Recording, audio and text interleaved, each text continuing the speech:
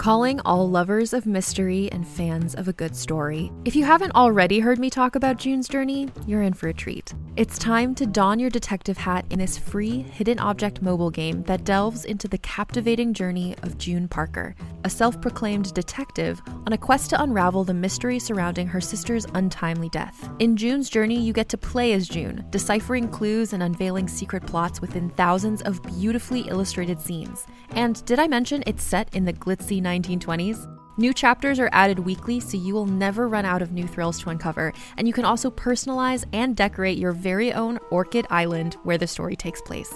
How sharp are your detective skills? Find out when you download June's Journey on your Android or iOS device, or play online via Facebook Games. Your detective journey awaits.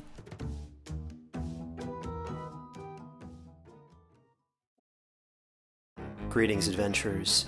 Today we're excited to introduce you to a new story, Dark Dice, a horror podcast that blurs the line between actual play and audio drama, where the story is determined by the roll of the dice. 6 adventurers embark on a journey into the ruinous domain of the Nameless God. They will never be the same again. One of the players is not what they seem after a doppelganger, a creature that can assume the form and voice of whatever it kills, infiltrates the team. As the players are picked off and replaced one at a time, can they figure out who the monster is before it's too late? Can you? Here's a quick example of what our show sounds like. The shambler with the jar of liquid inside of him. Soren Arkwright let loose an arrow that cracked the glass, passing through the spine of the creature. The shambler still managed to maintain its forward momentum, but stumbled as it eagerly tried to bite and swipe at Soren, landing near his feet. As Jeff Goldblum has now joined our cast, Dark Dice is available however you listen to podcasts.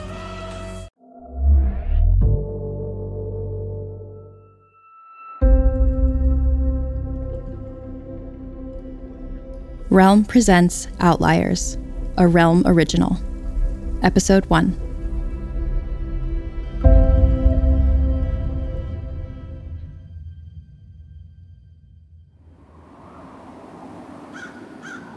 There's always been just the two of us, Da and me. I have never seen another human.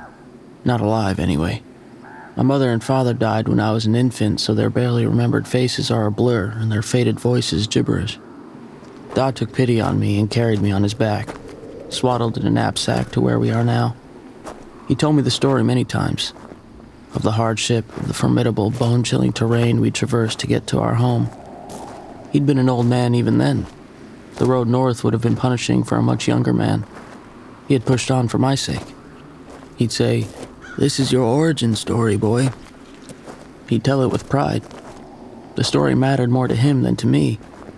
I really don't remember much from before I could walk or talk. In the before, the planet was populated with humans. Da lived during mankind's preeminence, and he recounted of his idyllic life as a college professor on a small campus in a northern state where all the brick classroom buildings had been cloaked in ivy vines. He'd been surrounded by people, first as a sibling in a happy tribe of brothers and sisters, and later as a man with a wife and kids of his own. 3 daughters, he told me, chest swelling with pride. A big house filled with the tinkling laughter of children and then grandchildren. All gone now. I don't know if I had a brother or sister. Da doesn't know either. When I was much younger, I dug up the grave of a boy in a forgotten cemetery and found the bones strapped together with stringy tendons that looked like dried leather shoelaces. The skull was roughly the same size as mine. The teeth were yellow, though, like the molars of an aging horse. I kept the skull hidden in the woodpile for a while. I didn't want Da to know I'd taken it. Desecrated a grave, even though I meant no disrespect.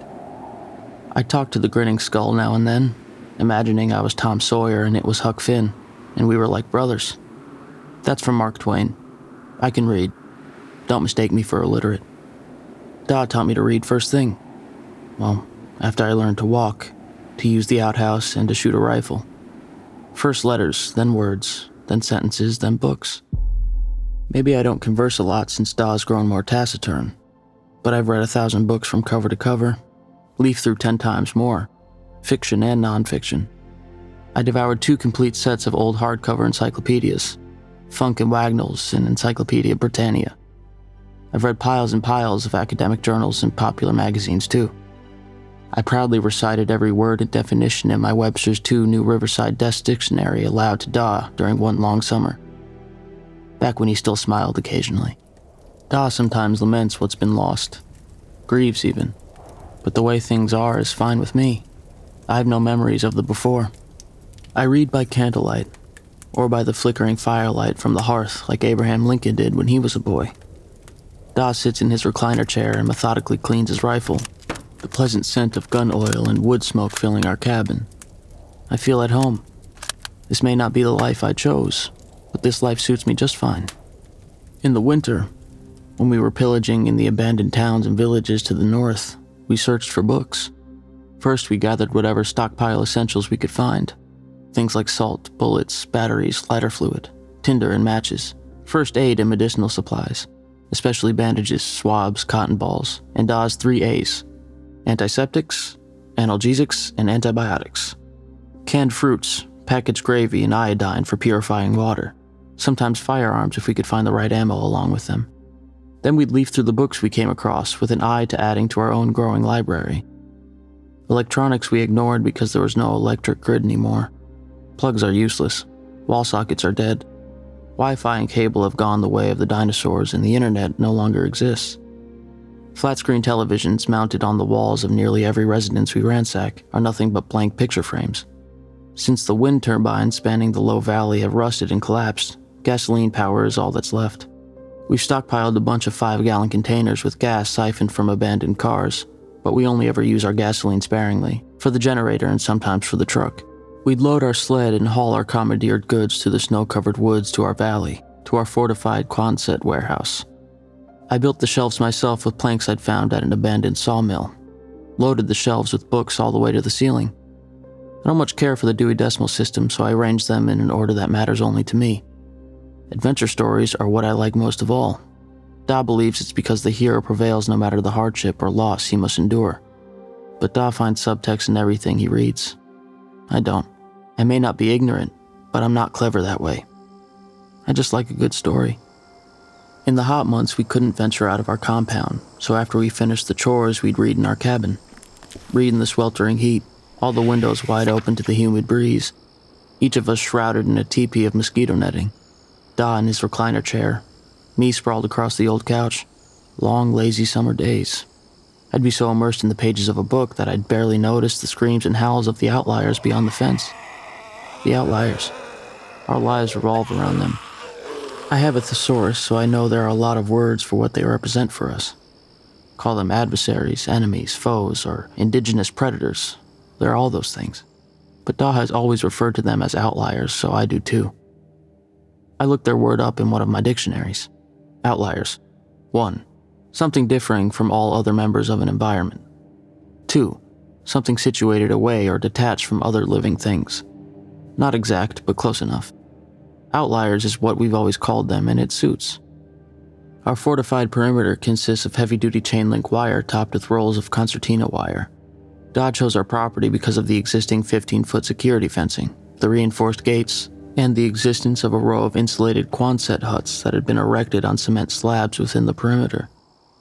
The fencing had been erected to protect the vehicles and the warehouse supplies, everything from shovels to road signs to orange plastic cones, from most likely vandals and thieves, now protects us from the outliers. There's an existing bunkhouse on the property with 2 long rows of bunk beds and cupboards full of wool blankets and pillows that had probably housed road workers or emergency personnel at one time. All the on-site outhouses are connected to a septic system. Da described first setting eyes on our compound as like coming upon an already erected fort during the bloodiest days of the French and Indian War. Instant fortification. Instant safety. A refuge for the taking. He says if he'd been a religious man, he would have fallen to his knees and thanked God for providing sanctuary. Not being a religious man, he stayed on his feet and used a pair of bolt cutters to snap the lock at the main gate. At least that's how he recounted the tale. At the time, I was still an infant curled against his chest in a baby sling. Gradually, he replaced all the chains and padlocks with new ones that he'd scavenged from a builder's supply store on the highway. That store, or the ruins of it anyhow, is still my favorite place to forage. All my best tools have come from there. We can use our gasoline-powered generator to electrify the fence if a horde of outliers suddenly appears, but normally we don't need it. Sure, they can smell us like a hyena can smell carrion, which gets them foaming at the mouth, but they can't climb or dig or use what limited brains they have to reason a way to get at us. It's only when a lot of them congregate that Da throws the switch so they don't accidentally shove their way inside our compound, en masse. The electric shock tends to do the trick. It either sends them scurrying back into the woods or it electrocutes them on the spot. We use heavy vinyl zippered body bags we salvaged from a fire station to haul the dead ones to a quarry pit near the highway. In the pit, purple and green slime coats the watery surface like the northern lights artistically depicted in pollution. The corpses slip below, usually without making much of a splash. Da makes me wear a pair of biohazard coveralls and a breathing mask when we perform this duty. I don't mind. The suit makes me feel like an astronaut bounding across the surface of the moon. Mostly, though, the Outliers just stand beyond the fence and howl like banshees and salivate.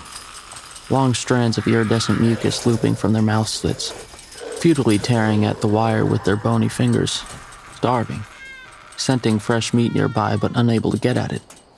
That's why they howl. Frustration, I think. Fewer and fewer each year. Da suspects they're slowly migrating south, like refugees from some devastating war, where it's warmer, where their kind thrives. Or it's possible they're dying off, whether from disease or natural causes. It's hard to tell. We don't go near the dead ones we come across in the woods, since we rarely travel with our biohazard suits in our backpacks. Their decomposing corpses are rife with virulent bacteria, viruses and toxins, Da says. Lurching biothreats. Better to keep our distance. We have no way of calculating their contagion factor, or if they represent an airborne threat to us. Da suspects their excretion may be seething with bacteria, in the same way a leper's nasal droplets are rife with leprosy. That's a theory, not a scientific conclusion, since we don't want to risk finding out. Da believes their lifespan is shorter than ours, maybe a quarter of that of a human, who live, on average, 75 years, or at least they did in the before, so 17 or so years of a life for an outlier. Maybe less, maybe more. I don't know for sure. Da says in a couple of years, if and when we haven't seen a single outlier during 30 consecutive days of summer, we'll load up our packs and head south, look for other humans, to see if there's anybody out there. He thinks there must be, because of the telephone. Da obsesses over that telephone, even now. I've seen 100 phones, probably more. Cell phones, smartphones, hardline phones plugged into modular jacks in the wall, all from the before, all left behind during evacuation. Maybe on purpose, maybe by accident. All dead. No bars, no dial tone. As a matter of habit, Da picks up every phone he comes across to see if it's working. Even the old pay telephones mounted in cracked glass boxes. Da explained to me how telephones worked. How they were a tool to talk to other people when you weren't face to face. I've read a biography of Alexander Graham Bell, so I get the concept. Hello? Hello? Hello? He says. Always pitch higher at the end, as a question. Force of habit, I expect. Though it seems a bit strange to me. I figure that's how people used to answer the telephone, with a hopeful question. It was the tail end of winter a few years back, and our last foray into the beyond before we curtailed our trip due to warmer weather. The melting snow heralded the milder days of spring when the Outliers would emerge. Accordingly, the distance we could travel outside our compound was limited to sprinting distance. A simple fact. In warm weather, it wasn't safe to roam even a foot farther than what we could easily traverse at top speed and get back behind our perimeter fence before the Outliers caught us. We measured the distance at the beginning of each new year. I got a little faster and Da got a little slower, so the safety zone fluctuated a bit. But this day was cold. Cold enough to walk freely in the beyond without looking over our shoulders every 5 seconds. The beyond was peppered with isolated homesteads, what Da called quaint villages, and even some small towns. We made a map of places we'd visited and what supplies still remained to be salvaged, but in the early days Da wanted to travel as far as we could. We didn't take the truck most of the time because the roads were clogged with abandoned vehicles or fallen trees. We set out on foot, pulling our sled behind us, usually with a couple of dogs. He always said we were looking for supplies and books, but I knew he was hoping to find other humans. He just never said it out loud. We'd come upon a resort village where the ski lift gondolas hung like decaying Christmas ornaments between the trees. I'd learned to make a beeline for the on-site restaurant, which more often than not had a pantry room filled with paint-sized canned sauces and vegetables and condiments. When I saw the sign, Fine Dining, I took off at a trot, hoping to find a can of chocolate frosting on the shelves. It had been a while since I'd tasted anything sweet. When I heard the ringing, I stopped in my tracks. I had no idea what it was. I'd heard the tinkle of bells when we'd push our way through the doors of small shops. And I lived with the pleasing sound of fluttering wind chimes in our compound, but this was different. For one thing, there was no wind. "A telephone!" Doc cried, and he dropped the harness to the sled and charged toward the lobby of the long empty lodge. It kept ringing. Intermittent rings. I took off after him.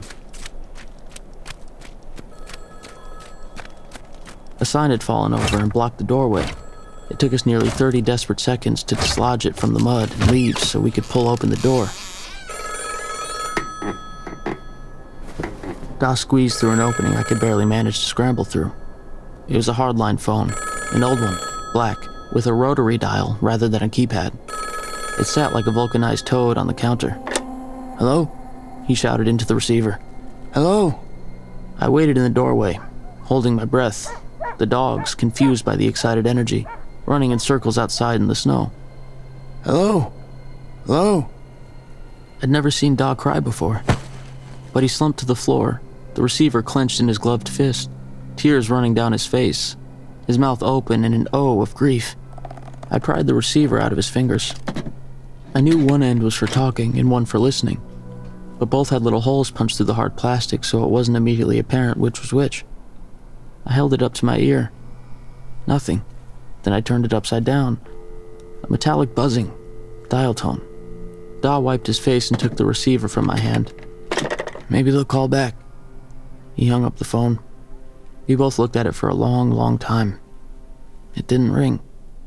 We ended up staying at the lodge for nearly a week, so long that I worried we wouldn't make it back to our compound before the first thaw of spring. I took care of the dogs, cooked our meals, and scoured the area for supplies while Da sat next to the phone, waiting for it to ring. Or at least that's what he did half the time. The rest of the time, he dialed the numbers he'd found listed in a phone book. He'd let the phone ring 20 times on the other end. Then he'd try a new number. When he ran out of listed numbers, he dialed random numbers.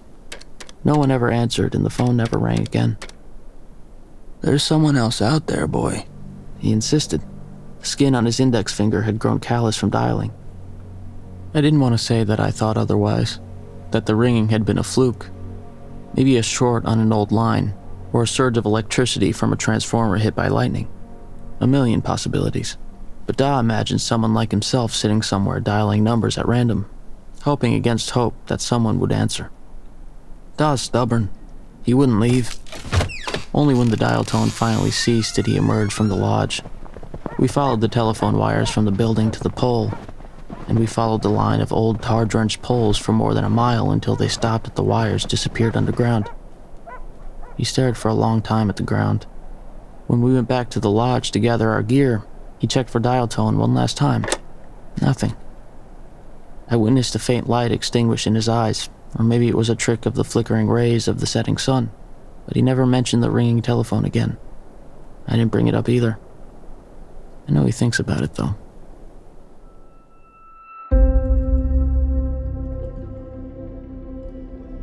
You're listening to Outliers, narrated by Rory Culkin. Produced by Realm, your portal to another world. Listen away. Outliers is executive produced by Dave Beasley and narrated by Rory Culkin. Created by Cassandra Wells and Dave Beasley, based on the novella Outliers by Cassandra Wells. Produced for Realm by Alexis Latshaw and Haley Wagreich. Additional sound design and editing by Rory O'Shea. Cover art by Kendall Thomas and Michał Krasnopolski.